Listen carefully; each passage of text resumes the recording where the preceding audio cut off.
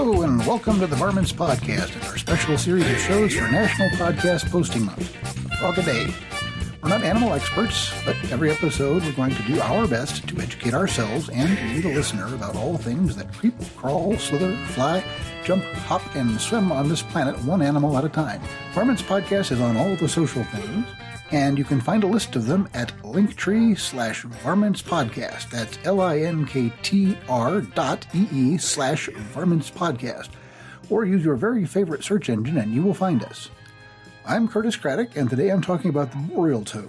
Its Latin name is Anaxyrus boreus boreus. A frog so nice, I named it twice. I think boreus just means forest, so this is the forest toad.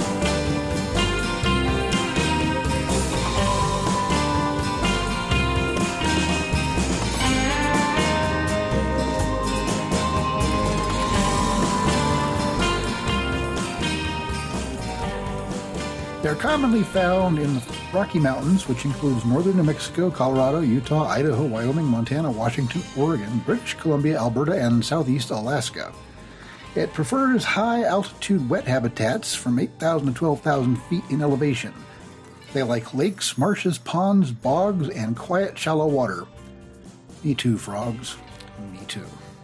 Boreal toad males average between 2.4 and 3.1 inches in length, and females range from 2.9 to 3.9 inches.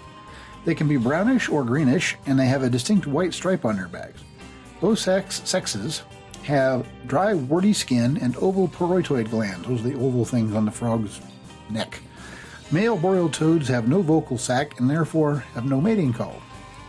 Boreal toads can be distinguished from the related species, the California toad, by the prevalence of dark splotches on the underbelly.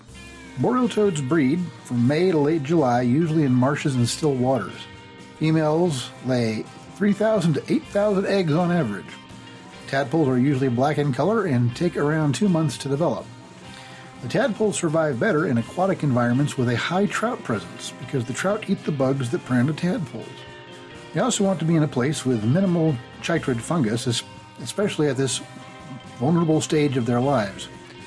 Also, they prefer ephemeral spawning pools because they tend to be warmer, which enables bigger, faster tadpole growth.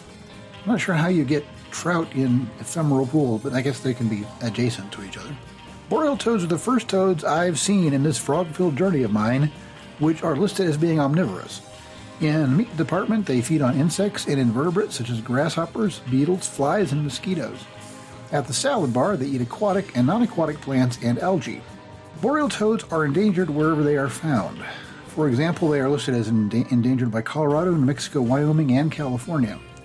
The primary culprit in the species' precipitous decline is something called the chytrid fungus.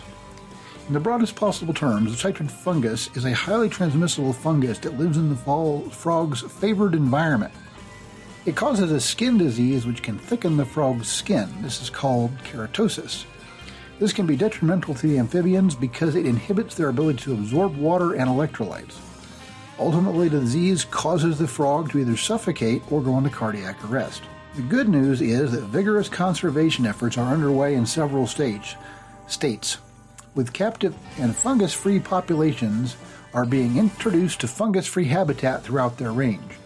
It is yet to be seen whether these efforts will be effective in stabilizing the species against decline. I mean, people can do good things when we put our minds to it. And helping out boreal frogs is a good thing.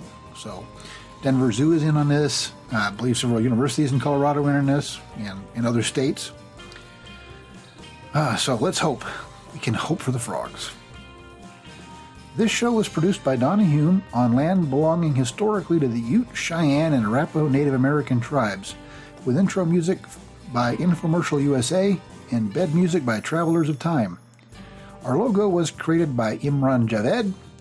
If you enjoy the show, why not give us a couple of bucks at www.buymeacoffee.com/varmintspodcast.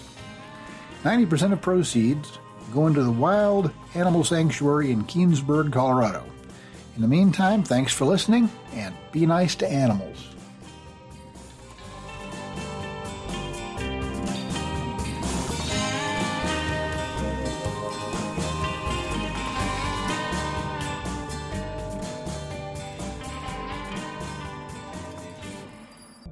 You've been listening to a podcast of the Podfix Network. Discover more audible gems like this at podfixnetwork.com. Make sure to catch up-to-the-minute network shenanigans by following @Podfix on Twitter, official_Podfix on Instagram, @Podfix Network on Facebook.